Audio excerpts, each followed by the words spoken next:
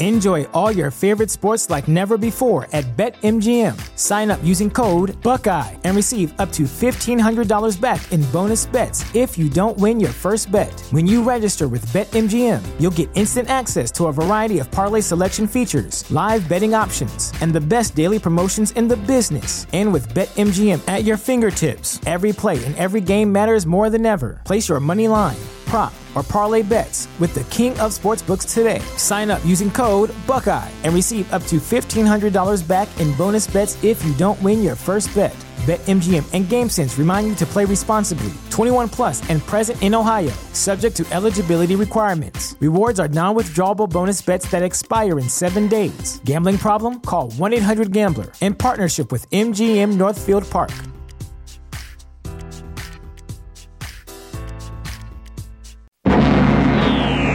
Banded together from remote galaxies are 13 of the most sinister villains of all time, the Legion of Doom. Dedicated to a single objective, the conquest of the universe. Only one group dares to challenge this intergalactic threat, the Super Friends. I know you might be under the impression that you're listening to Just Another Fanboy, but you'd be wrong. Nope, this is my other podcast.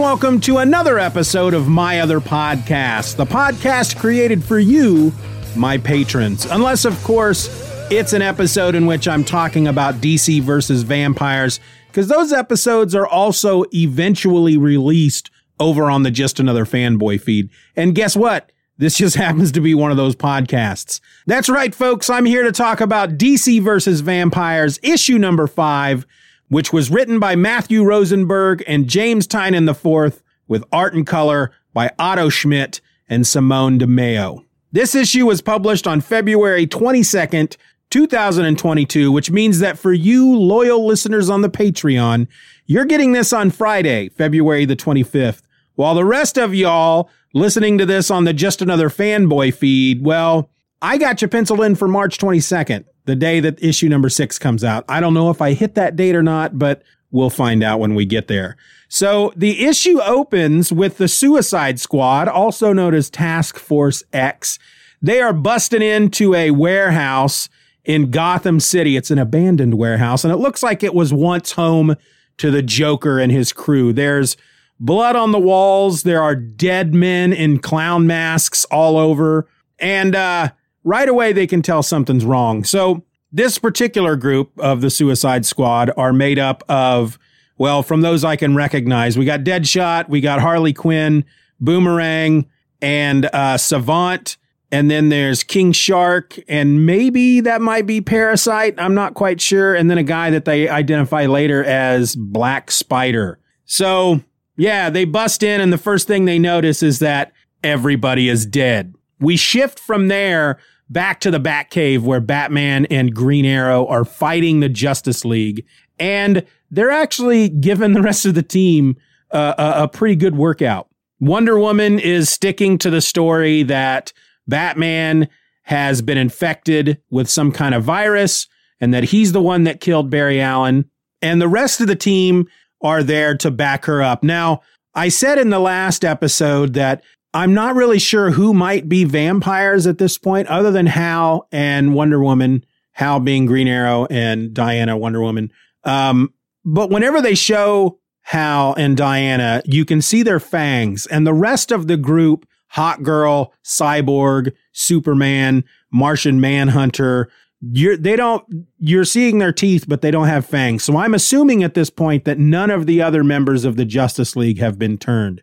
And there's actually a moment here where Superman grabs Batman by the wrists and he's telling him, give it up, Batman. You can't win. It's over. We can help you. And Batman, with his tongue, cracks open one of his teeth. Apparently one of his teeth is fake. And it contains kryptonite spray of some sort, which Batman sprays out of his mouth all over Superman's face. And Superman, of course, gets weak right away. And Batman clocks him one in the chin. We go back to the Suicide Squad. where Deadshot, who is examining one of the dead bodies, realizes that there is no blood in that body at all. And there's a nice line from Harley Quinn who says, gross. Joker's gross, but that's grosser than his normal gross. And they realize that they are dealing with a Joker who is now a vampire. Deadshot calls it in to the Waller, Amanda Waller, the Wall, who basically runs Task Force X. And he tells her, what do we do now? And she tells him that the mission is unchanged. They need to bring in the Joker. And he's like, it's changed a little. The Joker's a freaking vampire. And it's at that point that we learn that King Shark may also be a vampire because he eats Black Spider. And so the rest of the team kind of circle up to defend themselves. And that's when Deadshot notices that it seems that Savant is also a vampire. Back to the Justice League in the Batcave. Cyborg is playing the part of the diplomat. He steps between the one side that is Green Arrow and Batman and the other side, which is Hawkgirl, Green Lantern, Martian Manhunter, and Wonder Woman, because Clark's out. Superman is out. He was under the influence of kryptonite, then decked in the jaw by Batman, and now he is unconscious on the floor. So Cyborg is trying to work with Batman. He's basically saying, look, I know what happened. You've been infected. It's in your blood. We can help you. We can find a cure. Batman tells him that there is no cure. And Cyborg's like, look, maybe not yet, but come back with us to the Hall of Justice and they can figure it all out. And Batman says no. And he goes, okay, well, how about you let Diana use the lasso of truth on you? Because Batman's claiming that, because Cyborg says at one point, I've seen the evidence. Batman says it's fake. They're lying to you. And that's when he says, well, let's go back to the hall and figure this out. Batman says no. And he goes, well, how about we have Diana use the lasso of truth on you and we'll see what's what. And Batman says no. And Cyborg's like, look, you got to work with me here. And so Batman goes to a laptop and he starts typing on it. And he goes, I have the evidence right here in my computer files. The whole time there's like a moment where Batman says to Cyborg, I didn't kill Barry. Hal did. To which Hal responds, you're a liar. And then when Batman directs Cyborg to his laptop and says, I have evidence on my computer files, Hal's like, are we pretending that Batman can't fabricate files? And Cyborg's kind of holding him back. And he says, calm down, Hal. I don't like wondering why you want to fight so bad. So everybody's there standing around the laptop. Now we see, I guess Superman is not unconscious. Unconscious. He's actually standing there next to Martian Manhunter. And I don't know, honestly, at this point, I don't know if that's a mistake based on something that happens later in the issue. We'll talk about that later. But Cyborg goes over to the laptop and he starts typing, and you hear a computerized voice say, unauthorized user, security protocols enacted. And electricity shoots through Cyborg and knocks him out. And it also blacks out the Batcave. And not only the Batcave, the entire city. And then, of course, out there in the city of Gotham are the rest of the Bat family, Nightwing, the two Robins, Red Hood, the Batgirl with the face mask, Cassandra Cain, I think her name is. Anyway, she is actually sitting on a rooftop and they're all speaking through their communicators about the blackout. And she says the power surge originated near the Batcave. Tim Drake, one of the Robins, he's on a motorcycle and he says, I'm on my way. Damian, you're next closest. I'll pick you up. Damian, I'm not really certain what's happening here. Actually, now that I've blown up, this is one of the nice things about having digital comics on a tablet. I've blown up the image. Damian is sitting in some kind of fast food place or maybe a restaurant, and he's eating a cheeseburger in the dark. And he just says to Tim, fine, whatever. So back in the Batcave, which is now completely dark, the Green Lantern is using his power ring as a flashlight, basically, to try to find them. And he finds Batman kind of hidden back in this corner, and Batman is holding a box. Batman opens the box, and a bunch of yellow powder just shoots out of it all over Green Lantern. We learn that this is a synthetic, rapid degrading, fine silica powder that is the color yellow. And he tells Green Arrow that it will neutralize Green Lantern's powers, to which Green Arrow responds, feels like it also might give me cancer. And Batman responds, worry about the vampires. And so there's a nice little moment here where Batman asks Green Arrow if he has the right arrows. Green Arrow says he doesn't know if he has it in him, meaning he doesn't know if he can kill Hal Jordan, despite the fact that he's a vampire. Batman tells him that this is the fate of humankind, and so that he does have it in him. Green Arrow fires his arrow, saying, I'm sorry, and it hits Hal in the shoulder. And this brings us to this really great moment here where he ducks back down behind they're crouching behind this giant tire that's on the Batmobile, and he stands up real quick, fires the arrow, hits Hal in the shoulder, and ducks back down behind the tire, and he says, I missed his heart. Batman says, you don't do that. Green Arrow says, yeah, well, it's Hal. What if you made a mistake? And Batman responds, I don't do that. Really enjoyed that moment. So Green Arrow jumps back up, fires another arrow, this time a killing shot, but Martian Manhunter is there. He catches the arrow. The arrow, however, is has some kind of flame device on it because it explodes, and Martian Manhunter's hand is engulfed in flames. And as we know, Martian Manhunter is vulnerable to fire. Batman jumps up. He's got like some kind of bolo whip of some sort with flaming ends, and he goes after Martian Manhunter. He tells Oliver, the Green Arrow, to keep everybody off of him. And he basically just drives Martian Manhunter back into a teleportation tube cubicle type thing. And as soon as he's in, Batman closes the door, teleports Martian Manhunter away, and then destroys the controls. And he explains to Oliver, the old Justice League teleporters operate on an independent power system. I teleported him away and then destroyed the controls, so he can't just come right back. Hawkgirl then attacks them, calling them traitors.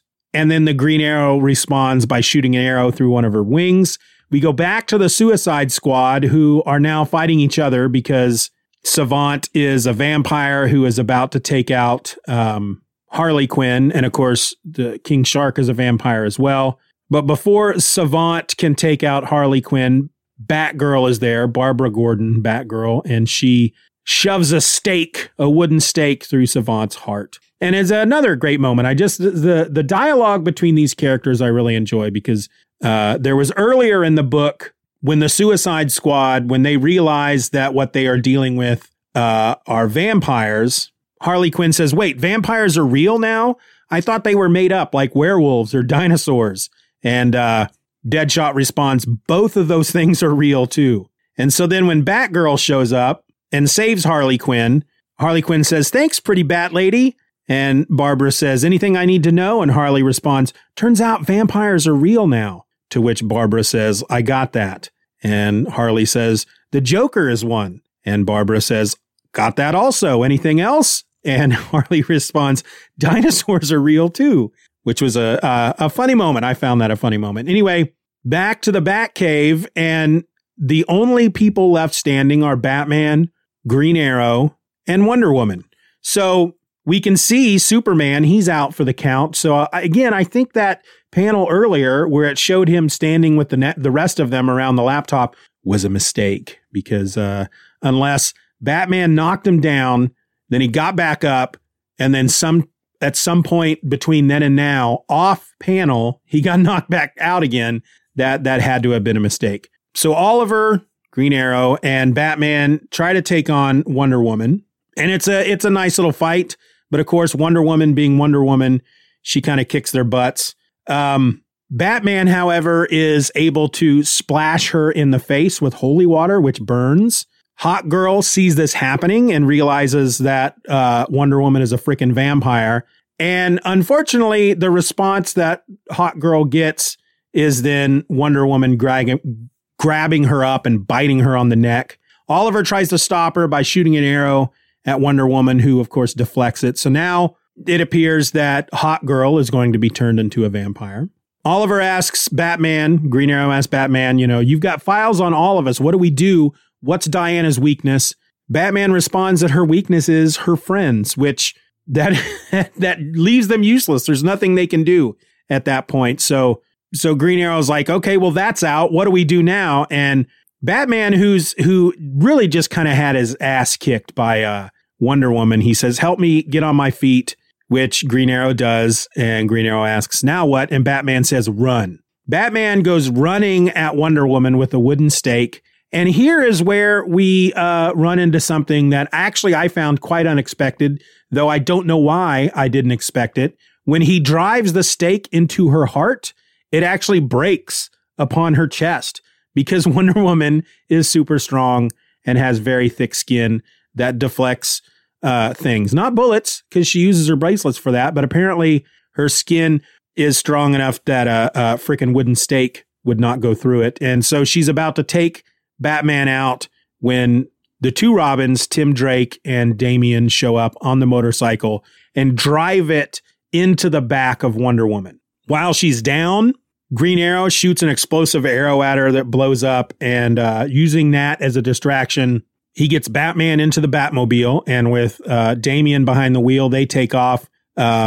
Oliver and Tim also escape on the motorcycle, and as they're leaving, Batman speaks a code into his microphone, causing the self-destruction of the Batcave and Wayne Manor. So it all goes splody. Well, I don't know what happens to the rest of the league that were in the freaking Batcave. I know that I failed to mention that when Batman was pushing Martian Manhunter into the teleporter, he says to him that he doubts that they were able to turn him into a vampire because of his Martian physiology. And so he's like the only guy, the only hero down there that he trusts not to be a vampire. And so he's like, go away. And, this is for your own good.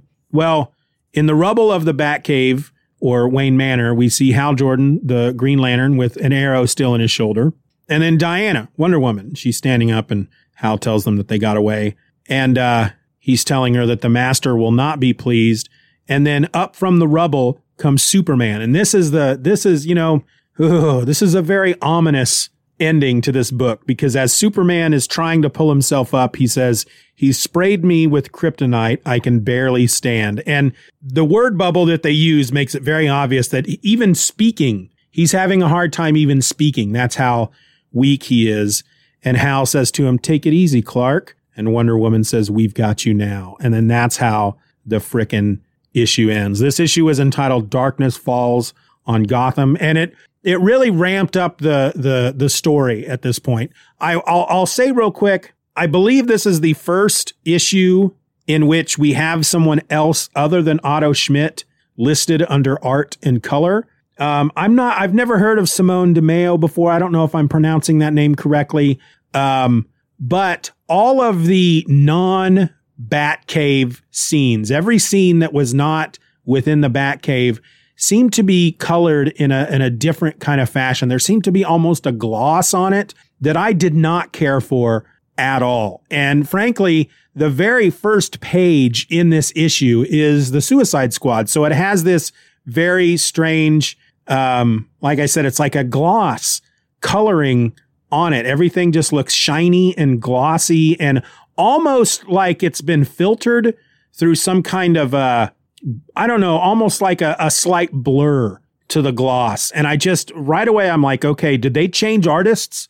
Because I didn't like it. So first off, I don't know if these scenes that are not within the Batcave, because the credits actually state art and color by Otto Schmidt and Simone DeMeo. And so I don't know if these scenes were drawn by Otto Schmidt and then colored by Simone, or if Simone actually did the art and coloring on these pages. But it's not that it's bad. I'm just not a fan of the way it looks compared to the scenes within the Batcave. Like I said, there's just some kind of filter over it. I feel like there's just some kind of weird glossy, blurry type filter that I just don't care for. I'm not saying it's bad. I'm not saying that other people probably wouldn't enjoy it. Some people may find it quite enjoyable. It's just not for me. And it did make me, like I said, page 1, I was like, whoa, do we got a new artist? And again, the art doesn't look all that dissimilar from Otto Schmidt, which is why part of me thinks that he did do all the pencils and inks throughout the entire issue. And maybe this Simone person did the coloring on these other pages. But I'm not sure. I'm not 100% positive. If you know, let me know.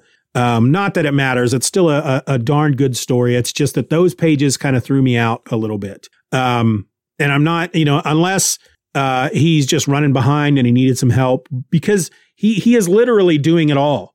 Those first 4 issues, all of the art is him. The pencils, the inks, the colors, it's all Otto Schmidt. So I'm assuming, unless they got a really big head start, which they could have, because this is not an in-continuity story, unless they got a big head start, Otto Schmidt is going to need some help at some point throughout this series to keep it on schedule. And I'm assuming that's what's happening here in this issue.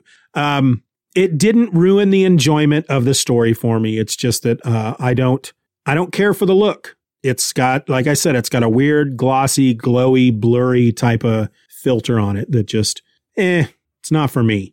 Otherwise, another great freaking issue. Again, they kind of kicked it up a notch at this point. Really kind of sad that Hawk Girl got turned. And now it seems like Superman is going to get turned. I just can't imagine. I mean, we had the scene where Batman tries to stake Wonder Woman and he can't because she's just too strong. The stake won't go through her freaking skin. There's got to be an option, because I'm assuming maybe if they tried, I don't know.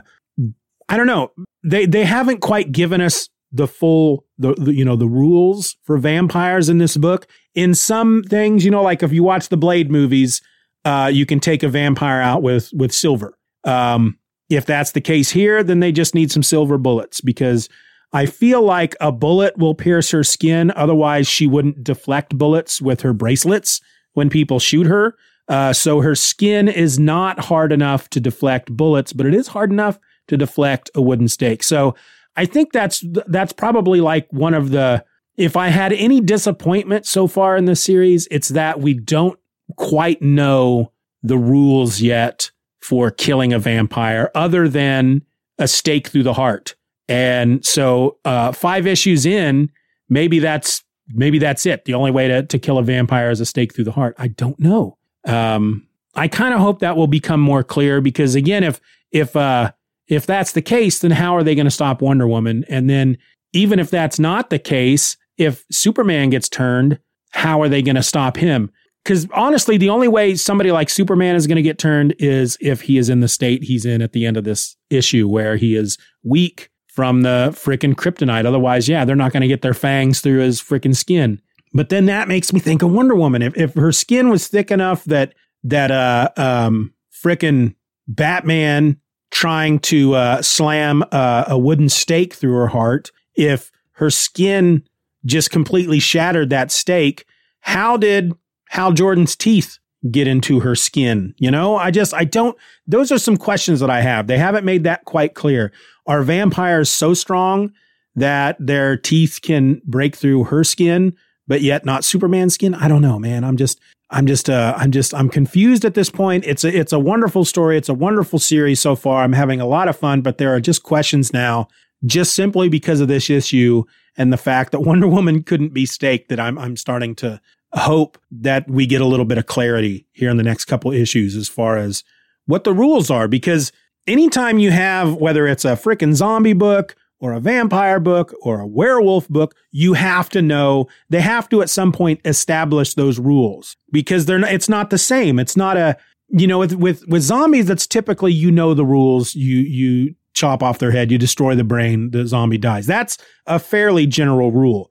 With vampires, there is this fairly general rule that you stake them through the heart with a wooden stake, they're going to die. But there are also other stories and other vampire, big vampire stories, like the Blade movies, where silver will also kill them. So I feel like they need to clarify that in these issues at some point, really darn quick for me, but it's probably still not going to stop me from enjoying the crap out of these books. All right. Now, before I let y'all go, for those of you listening on the Just Another Fanboy feed, if you're not a member of my Patreon, you really should be. It's just $1 a month, and you're going to get episodes like this one each and every week. Not only are you going to get the 2 episodes of Just Another Fanboy every week, and in most cases, you're going to get those episodes the night before everybody else gets them. Every Friday, you're going to get an episode of my other podcast, and the only place you can get them with rare exceptions, such as these DC versus Vampire episodes, you're only going to get them over on the Patreon. So $1 a month, that's what you're going to get. And if that doesn't entice you, what will? Seriously, let me know. I want to know. I'm asking you seriously, what can I do? What can I offer on my Patreon that might get you to sign up and spend $1 a month, $12 a year to support me on that Patreon? Just shoot me an email at justanotherfanboy@gmail.com and let me know.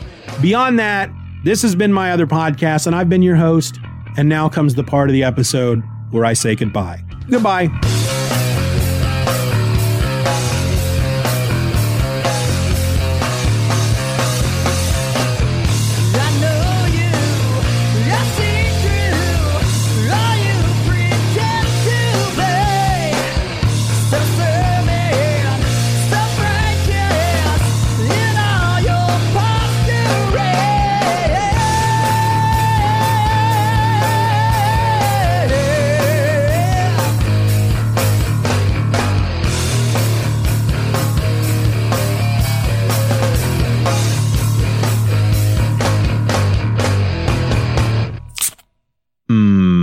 Baby.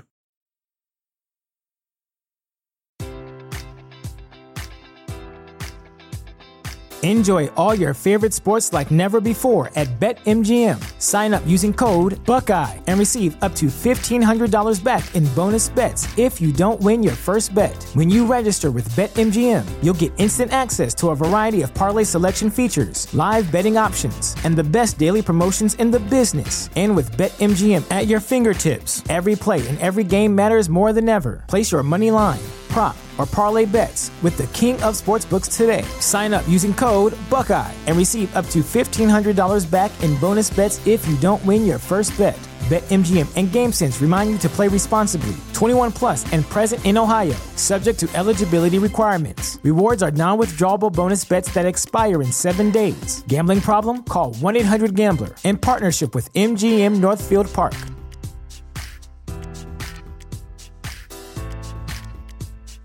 These days, work is in trouble. We've outsourced most of our manufacturing to other countries. And with that, we sent away good jobs and our capability to make things.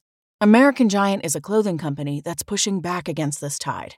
They make all kinds of high-quality clothing and activewear, like sweatshirts, jeans, dresses, jackets, and so much more, right here in the USA. So when you buy American Giant, you create jobs in towns and cities across the country. And jobs bring pride. Purpose. They stitch people together. If all that sounds good to you, visit American-Giant.com and get 20% off your first order when you use code STAPLE20 at checkout. That's 20% off your first order at American-Giant.com with promo code STAPLE20.